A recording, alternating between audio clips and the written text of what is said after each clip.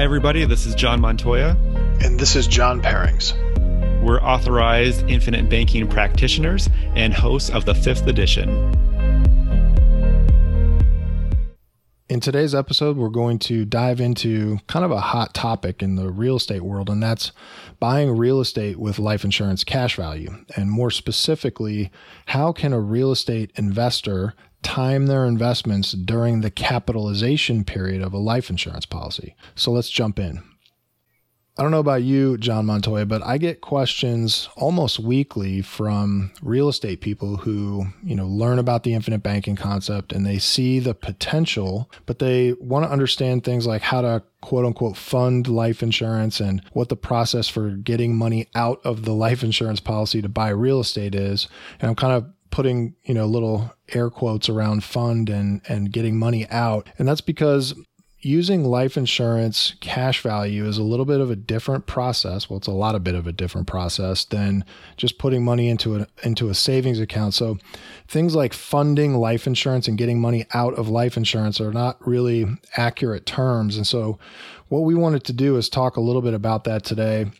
Explain why we're not really funding a policy. What we're doing is we're creating another layer, and we're creating a layer of capital to make the real estate acquisition process more efficient. Yeah, absolutely. I liken it to a train that goes from point A to point B, and they do it on rails.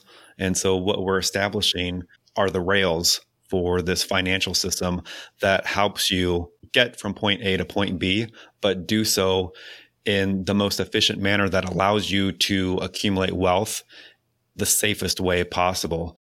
So let's review whole life insurance and the death benefit and the cash value components of it. So just in a few sentences, by the way, in this first little part here, go to the5thedition.com. We have whole episodes on what cash value is, what policy loans are. So we're not going to dive into, deep detail on those, but you can get all that information by listening to previous ones. You can easily search on the5thedition.com. So now that that's said, whole life insurance, what is it? It's a life insurance policy that lasts your whole life. It's guaranteed to pay out a death benefit when you die, not if you die, like what you have with term insurance. And because there's that guaranteed future cash flow, we have a present value of that future value, and that present value is the cash value. So since we're talking about real estate today, it's kind of like when you make payments on your house. Every time you make a loan repayment, you build up equity in your house, and it's kind of working similarly, where every time you make a premium payment in a whole life insurance policy,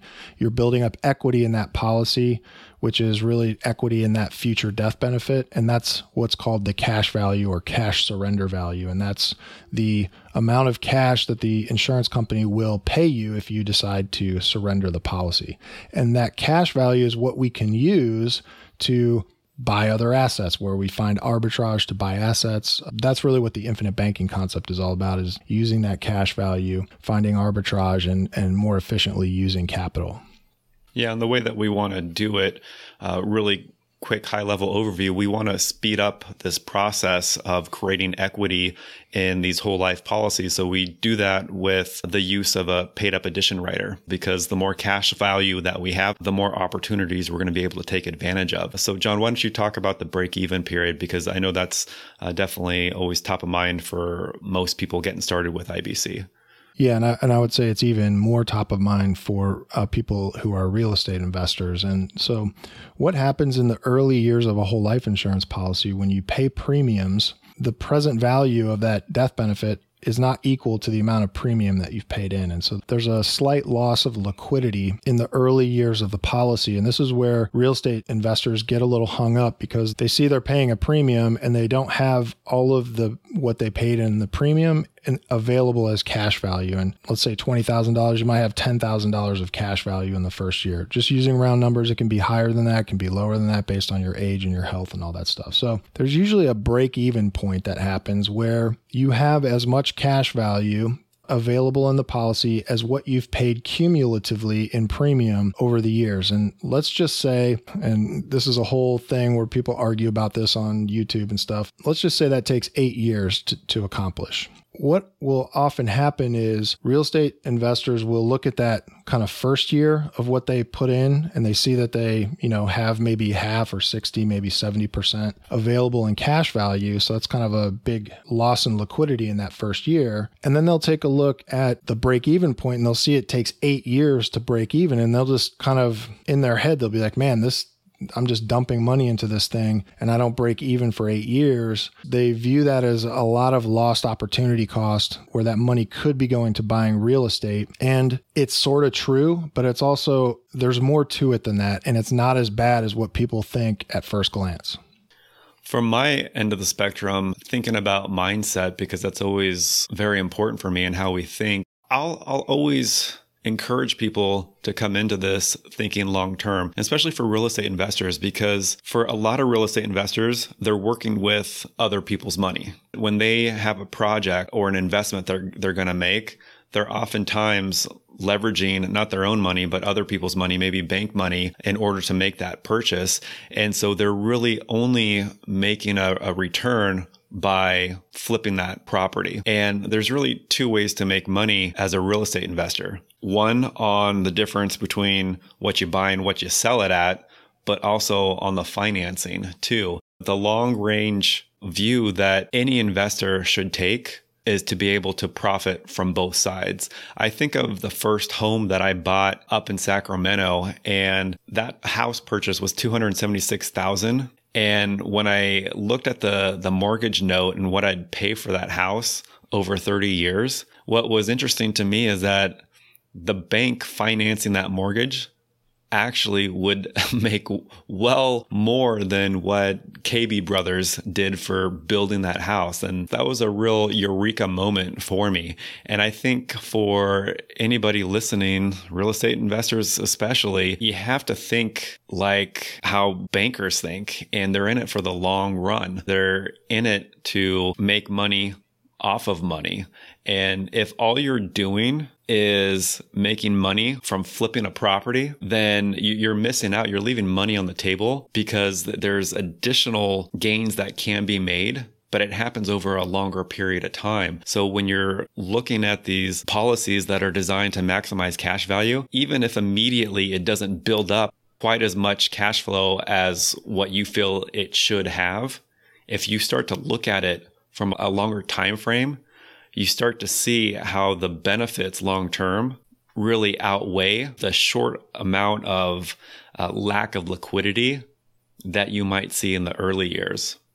There's so much to it where if you can, again, think long range. So if we go back to this idea of the break-even point, even before that break-even point, there's a liquidity break-even point, which is, maybe half that time. So maybe 3 or 4 years where, and again, guys, these are all round numbers. Like it really does matter who the insured is in these types of conversations, but we're just, trying to have a starting point for the conversation. But let's just say in 4 years, there's a point where every dollar that you pay in premium creates more than $1 of new cash value that's available for that year. There becomes a point where there's no liquidity loss in the policy. And so if we can think long range, like Nelson Nash says, instead of focusing on those first 4 years, what about the next 30 years, right? Where if you can continue to make that premium payment, you have this insane liquidity engine that is the cash value, because again, every dollar you pay in premium creates more than $1 of cash value available. There comes a point where every dollar you pay in premium, you'll have $4 new of cash value. It just keeps getting better and better as the policy matures and becomes more powerful. But just quickly getting back to this break-even point where we're looking at this first 8 years, a lot of people see it and they just feel like they're dumping money into this thing and it's just losing liquidity. But what's really happening, you could think of it almost as a static amount that is kind of going into an escrow account. Like you could sort of think of it that way. And it gets released in year 8. It actually, slowly gets released, before then, but it gets better and better. But instead of thinking about liquidity just going away, you can think of it as a static amount that you just don't have access to for the first few years of the policy. A couple other things to think about is like, yes, there's the liquidity that you need to buy real estate assets, but there's also the liquidity that you need in your operating account. if we think about the operating account, there's a certain amount that we expect to be pretty static in there, but we still need it in there just in case. Well, what if you just switched your operating account and started thinking of keeping, instead of just having money sit in a bank where it's not earning you anything, it's just now it's sitting in a life insurance policy, earning, multiples over what it can earn in a bank and creating a death benefit that starts to create value for your future legacy planning. Those are a couple things that I think about when talking about the early years of a life insurance policy. And it usually just comes down to short-term thinking. I mean, it's pretty crazy how people are so locked in to the first few years of that policy. And you're just going to miss out over the next 20, 30, 40 years of all the things that you can do when you have that permanent life insurance death benefit. It's insane how much value that brings 20, 30, 40 years down the road. A couple other things that pop up in discussions. People will say, well, I put this money into the life insurance policy. I have this kind of capitalization period where I don't have all the money that I put in there. And, I could be putting into real estate and getting things like depreciation and tax benefits and all this other stuff. And it comes down to the same thing where it's like, well, you could still get all that. You could still get that. It's just you're changing where your money is coming from a cash perspective. That's the only thing that's changing. You're not changing any of the tax benefits of buying real estate. And then the last discussion point before we get into a model that we've created, one thing to think about is all your money doing something and partaking in areas of the market that will be affected during the next market correction? And I would say most people, the answer is yes. And so when we talk about buying life insurance and adding that into your overall strategy, we're also creating something that has guarantees and that is not correlated to the market. I talk to people all the time and it's like they completely forgot about 2008, right? And they're even doing stuff where their liquidity for their next purchase is coming through lines of credit on their existing properties. And even worse, their reserves are coming through lines of credit on their existing properties. And so all of their liquidity, so it's like you think you have a lack of liquidity buying life insurance now, wait till the next market correction and all the lines of credit dry up, just like we saw a little hit that happened in COVID. That's going to be a real lack of liquidity. So will you actually have real true liquidity that you have access to when there's blood in the streets and everything's on sale?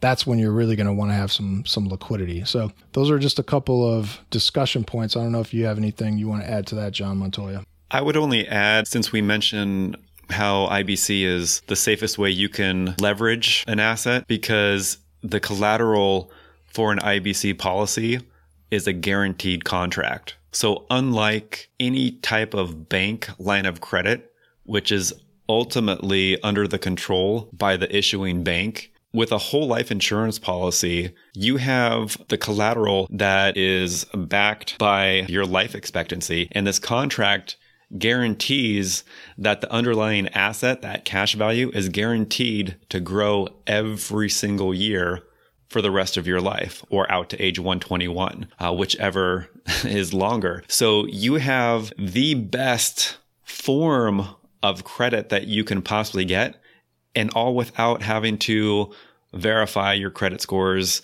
what your income is, how much you have in assets. When you want a loan from your policy, the insurance company only asks you two questions. How much would you like from your available cash value? And which checking account on record should we deposit that money into? That's it. We talk a lot about on the show about how having IBC is one of the most peaceful outcomes that we can possibly bring into our lives, because we don't have that risk or worry about a bank suddenly freezing our line of credit. And the reason why is because we control our liquidity, we control our capital.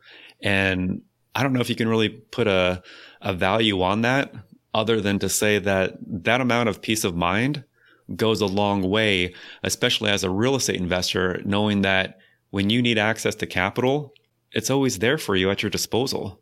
Those are such good points. And, another way to think about that is when you're using lines of credit on your property, yes, you're getting leverage and you're getting the use of capital, but you're still it's all still in that same asset.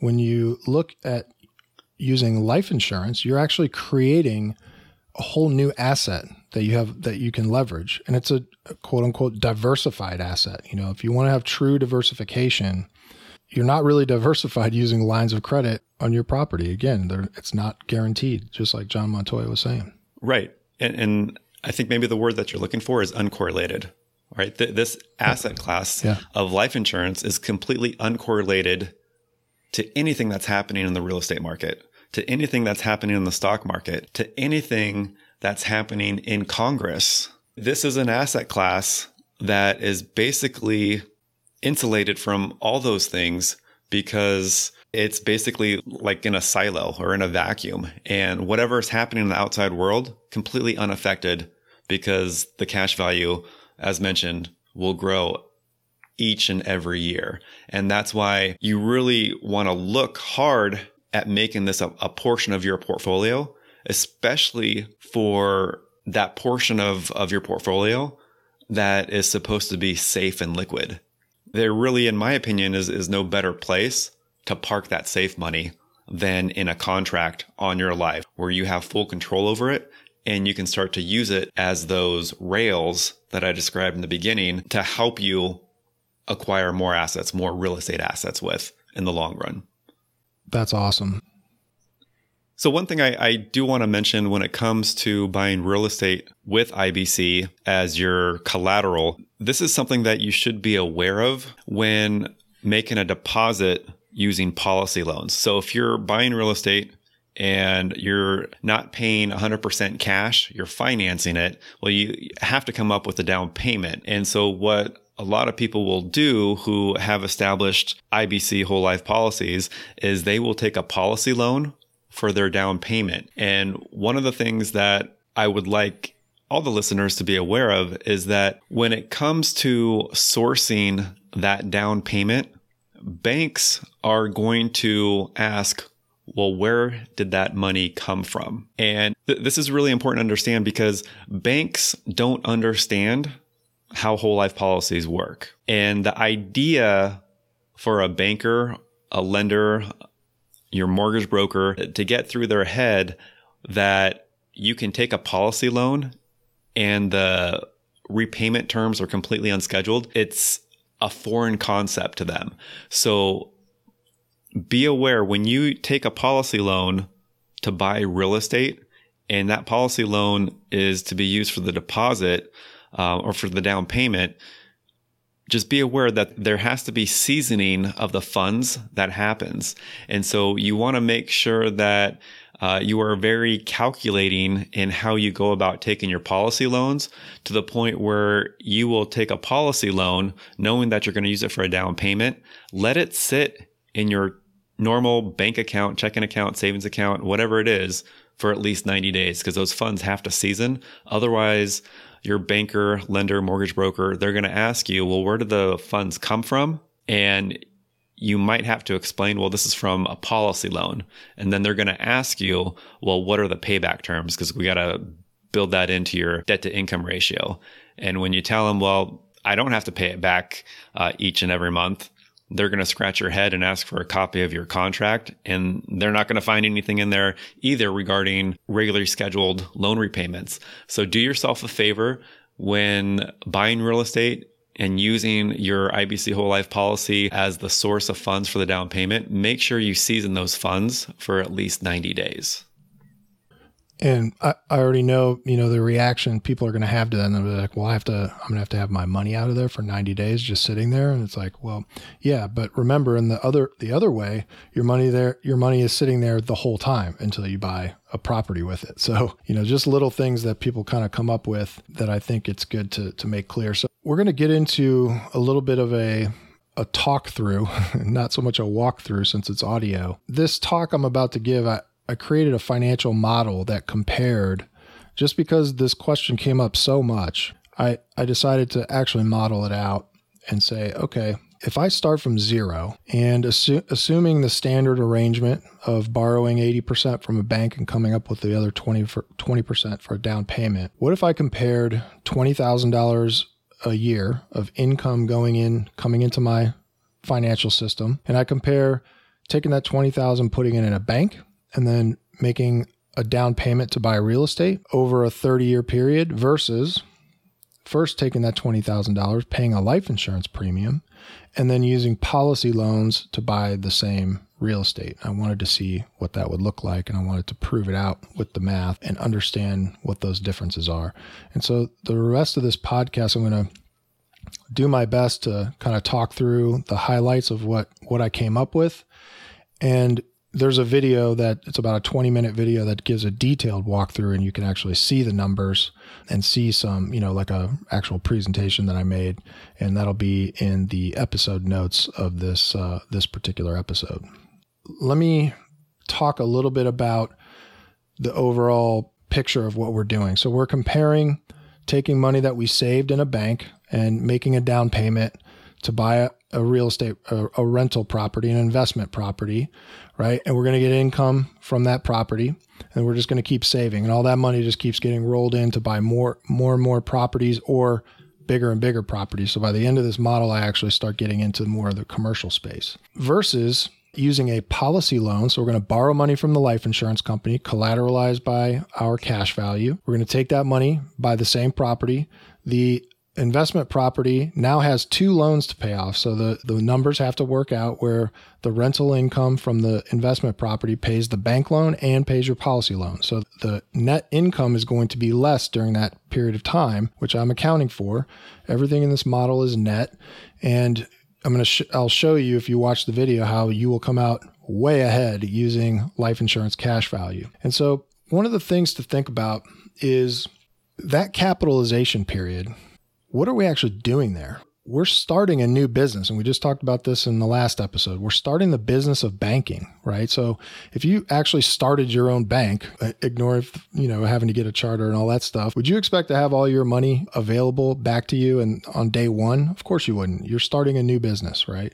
When we're looking at the real estate investment, what we're doing, who is making the returns on your real estate investment? Well, number one, you're making a return on your down payment through the value of the house and the rental income, right? The bank is making a return on the money they lend you.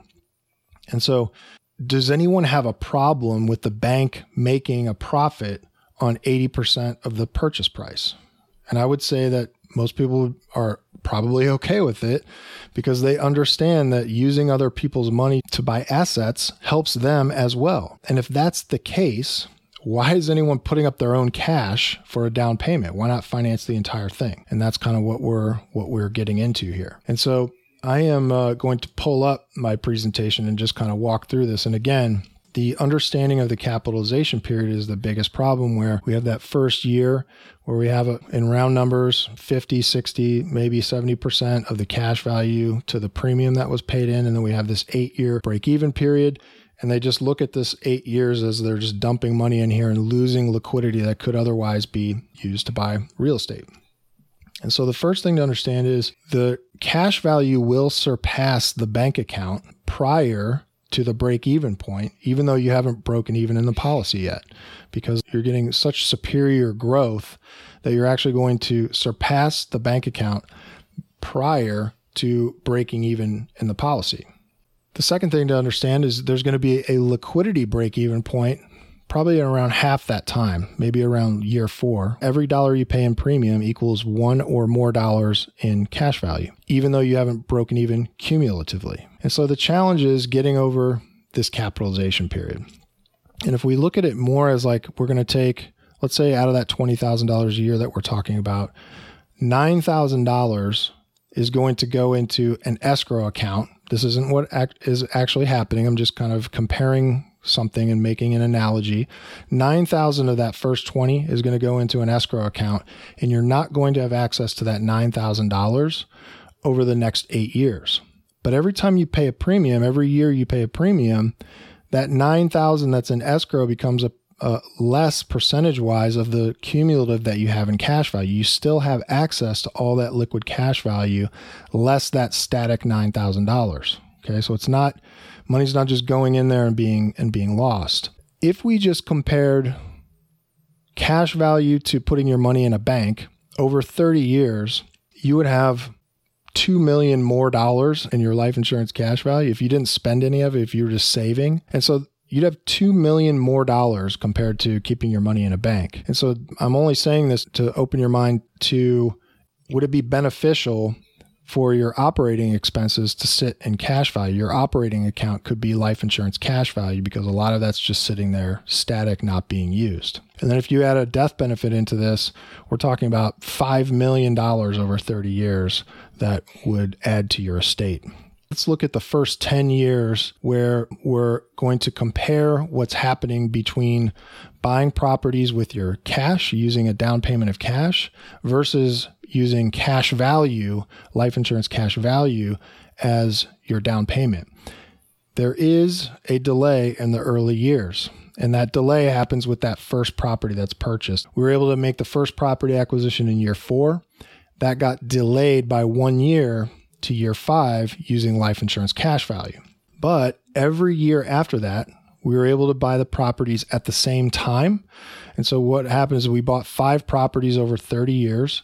We were able to buy the properties at the same time. And then the 4th and 5th properties we were actually able to buy a year ahead of time using life insurance cash value. Because think of it as like a line of credit, but the collateral is guaranteed. Every time the rental income pays back the policy loan, we free up more cash value to use again. And that's one of the things of where the infinite banking concept comes from, because every time we pay loans back, we free up more capital to use again. The end result of this model is a $600,000 gain just in our cash, having all the same properties. We only had one delay in the first property, and at the end of 30 years, I have $600,000 more in my bank account and all the same properties that we have. And then when I add in the life insurance death benefit that we created, so if you care about legacy planning, I have $2.5 million more going to my heirs in the form of a tax-free life insurance death benefit for creating a larger estate value. Again, $2.5 million more. I have all the same properties. I have $600,000 more in cash, and I have a $2.5 million death benefit. Or excuse me, I actually have a $4 million death benefit, but that puts me $2.5 million ahead of the game than I would have if I had just paid for these properties out of pocket. And so that's sort of the high level overview of this model. I know that that's a little bit hard to follow, so I just tried to keep it at the most, very broad strokes. And again, head over to thefifthedition.com, go to the episode notes for this particular episode, and I'll have the video in there that you can watch and get a little bit more of the details. Anything you want to add to that, John? There is something in thinking about the seasoning of money when it comes to, taking policy loans. And I'll add this. What is your rate of return on equity in a real estate property? Think about it. What do you earn on equity? The answer is 0. And the reason why I bring this up is when you pay cash for a property, the money that you put down for that property, it no longer earns anything. And I know cash is earning next to nothing these days, but you are guaranteeing yourself that money you tie up into a property is now earning nothing. The appreciation is going to happen based off market values, but your actual cash, your equity in the property is earning nothing.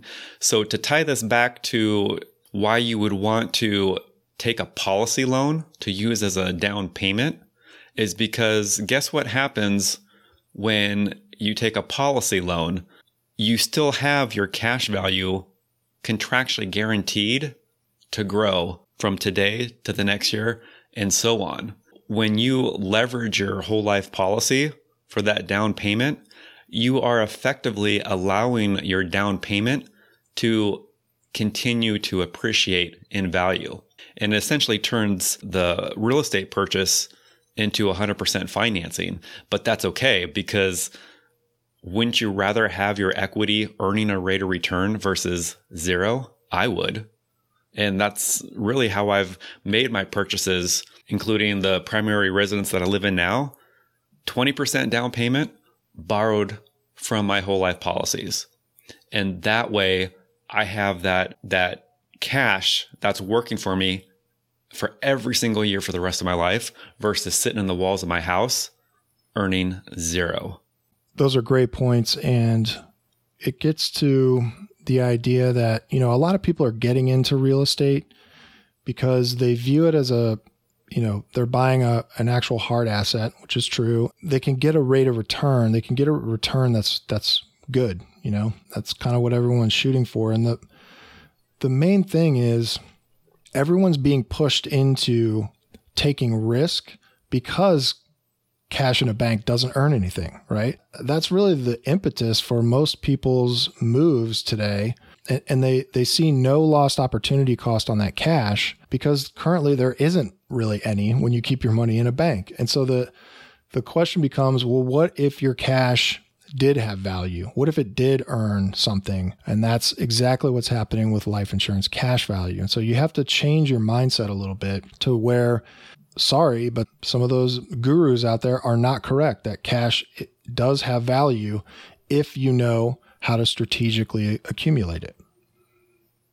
And like we always say, you'll never be in a worse position by having access to cash, right? So that's right. Put yourself in the best position possible.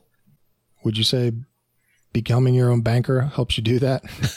Well, you know my answer on that. So yes, absolutely. That's regardless of whatever is happening in the world, in the market, just having that access to an opportunity fund so that you can go out and buy real estate or whatever you want to, whatever opportunity you want to seize upon.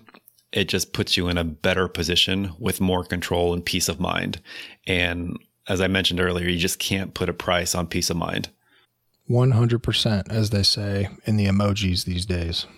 So this was a little bit of a longer episode. Hope you're able to stick with us, and I hope this was valuable. Again, if you have any questions on how any of this pertains to your particular situation, you can head over to our brand new website, thefifthedition.com. You can also go to this episode's show notes and watch a more detailed video on everything we just went over.